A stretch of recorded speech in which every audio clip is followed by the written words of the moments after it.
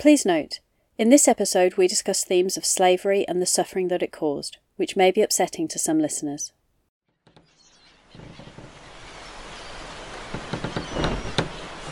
Britain was extremely active in the slave trade. British ships trafficked at least 3.3 million African people. This is 100 Years, 100 Objects, stories from the collections of Lancaster City Museums.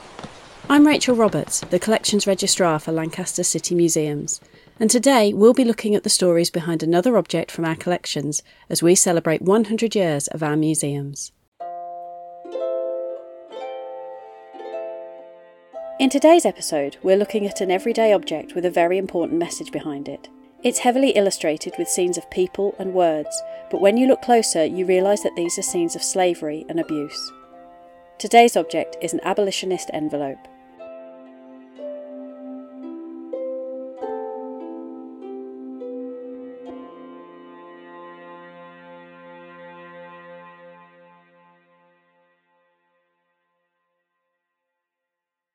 The envelope is quite small, at only 12.5 centimetres wide and 7.5 centimetres tall. It's made of off-white paper and the back is heavily illustrated. The illustrations are in the style of woodcuts or lithographs. On the top flap is an image of enslaved African people being corralled or sold with their hands tied and some even bound together at the neck, while white slave owners and traders lean on barrels and converse. Below this are 3 separate images of enslaved people being whipped and beaten. In the bottom left corner, there is an image of a woman fleeing with her child, and at the bottom edge, a black man sits with a book on his knee and his hand outstretched. All these images are intersected and framed by several quotes, the largest of which read, "All things whatsoever ye would that men should do unto you, do you so unto them. Ye who take freedom from men, how will you answer it to God?" The postmark tells us that this envelope was posted from Rochdale in 1858. And the address on the front tells us that the recipient was William Satterthwaite of Queen Street, Lancaster. We do not know what was contained in this envelope. However, to fully explore the topic, we'll also be drawing on a letter or collection of notes, which were also donated to the museum by the same family. This can help us shed more light on the complex and long-running story of the abolition campaign. We spoke to Dr. Alexander Scott, Assistant Curator and Researcher at the International Slavery Museum in Liverpool, to find out more about the envelope and the meaning behind the images on it. He started by giving us a brief introduction to the envelope and notes, and told us how we know they relate to abolitionism. The first is an envelope which has illustrations showing scenes of slavery, and the scenes feature iconography that's really familiar to abolitionist campaigns. The second is referred to by the museum as a letter, but it might just be a collection of notes. The content of the letter or document discusses the transatlantic slave trade, and specifically it calls for Britain to abolish the slave trade. We don't have a massive amount of information about the 2 items, but together I think they convey a really interesting story about the history of transatlantic slavery and abolition and Lancaster's involvement in it. My opinion is that the letter and the envelope originated from 2 distinct eras.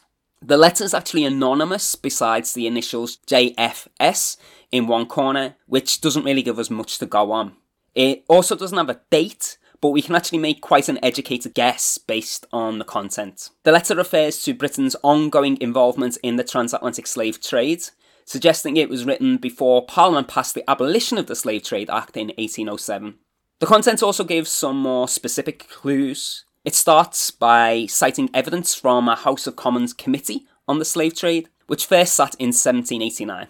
So all that evidence helps date the letter somewhere between 1789 and 1807. The envelope is much more straightforward. It was addressed to William Satterthwaite of Queen Street, Lancaster, and is post-stamped April 1858.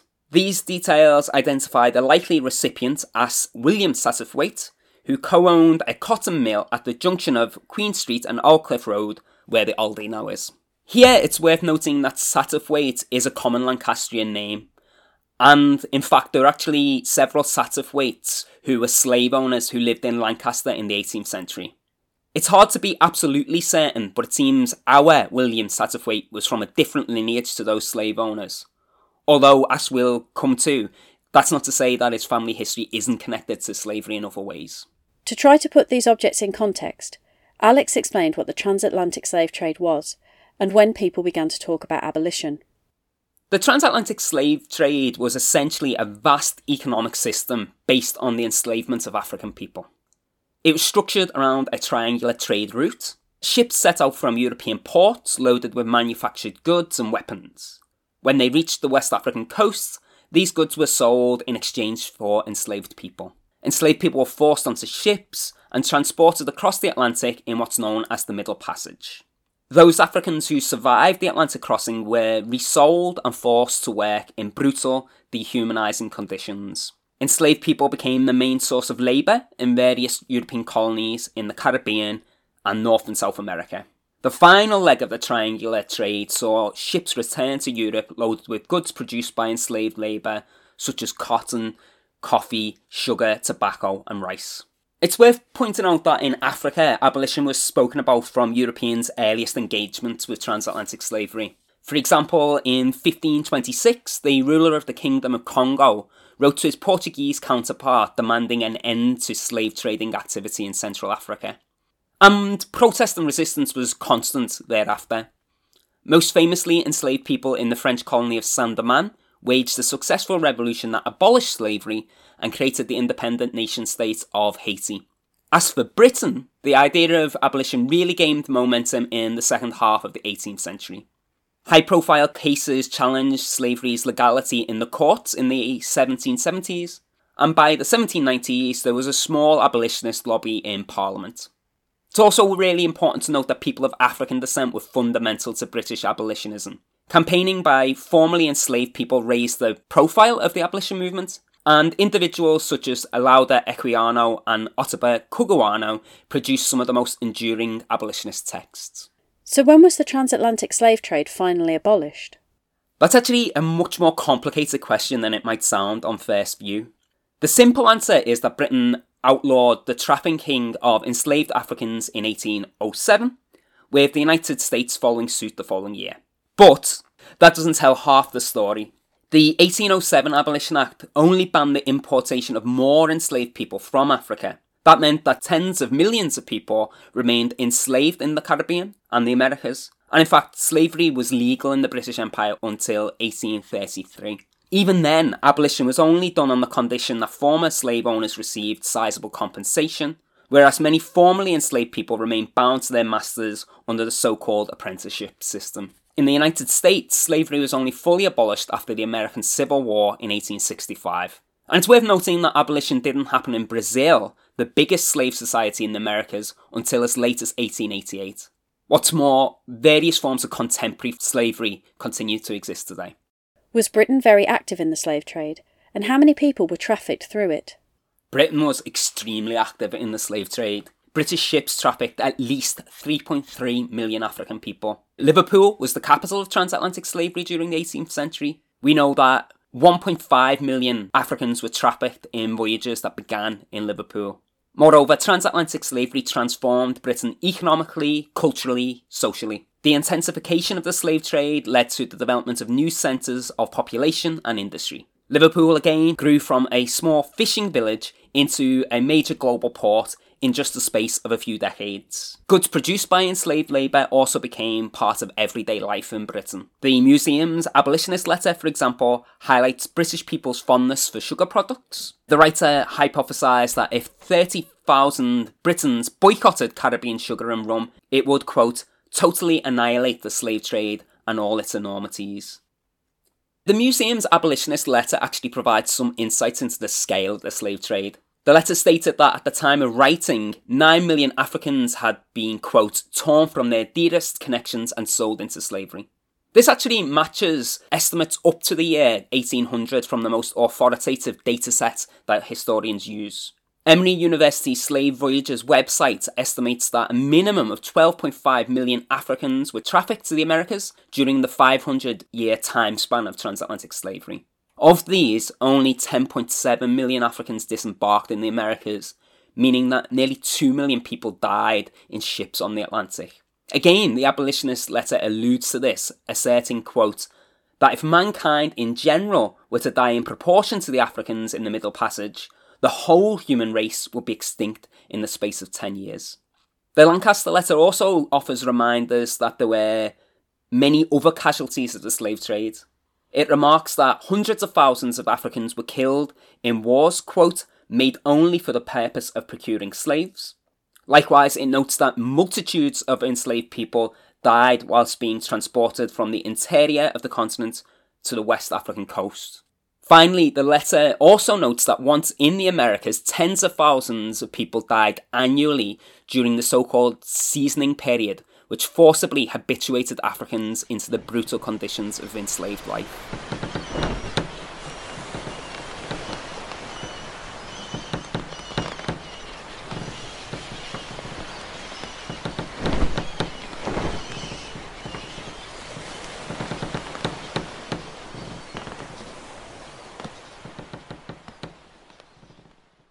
What was Lancaster's position in all this?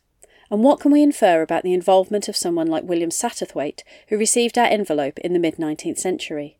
The Slave Voyages database lists 125 slave ship voyages that began in Lancaster. This is the fourth most for any British port, after Liverpool, Bristol and London. Records show that at least 23,000 Africans were forcibly trafficked by Lancaster ships. As recent research by Lancaster Black History Group has also highlighted, some people of African descent lived in Lancaster as enslaved servants during the Georgian era. Furthermore, slavery was central to Lancaster and the surrounding region's economy. Numerous merchants, bankers, ship owners and industrialists from Lancaster made fortunes from transatlantic slavery, and the city had extensive ties with Liverpool's slave ship enterprises. The profits from all of this activity financed the region's infrastructure. To cite but one example, slave-owning families were among the principal investors in the Lancaster Canal. Slavery underwrote Lancashire's industrial revolution in numerous ways. So in the second episode of this podcast series, the object that was looked at was a set of workers' indentures from Low Mill in Caton. The owners of Low Mill were the Gregg family, whose wealth derived from enslaved labour on their plantations in Dominica and St Vincent. Lancaster's Queen Street Mill is another case in point. Even if William Satterthwaite's family might not have directly owned enslaved people, some of their wealth derived from the slave economy. Primary sources refer to William's maternal grandfather, one George Crossfield, as, quote, a West Indian merchant. And we also know that the Crossfields owned the sugar refinery on St Leonard's Gate. The refinery would have received cane sugar, grown by enslaved people in the Americas, and then processed it for sale on the domestic market. Likewise, enslaved labour supplied the raw materials for mills like those on Queen Street and in Caton. The main source of cotton for Lancashire's textile industry was from the south of the United States, where slavery was legal up until 1865. In fact, that helps contextualise the museum's abolitionist envelope. Abolitionists understood that dependency on American cotton meant that Britain remained complicit in slavery, irrespective of any legislation that Parliament passed. This envelope is just one example of the many ways that abolitionists tried to get their message out to the public. We asked Alex to tell us a little bit more about their campaign.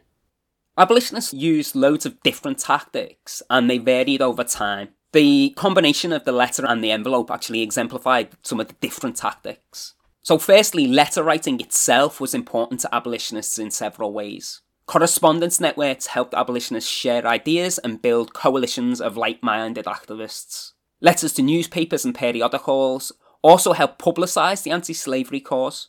And abolitionists wrote letters and petitions to MPs to try and win their support.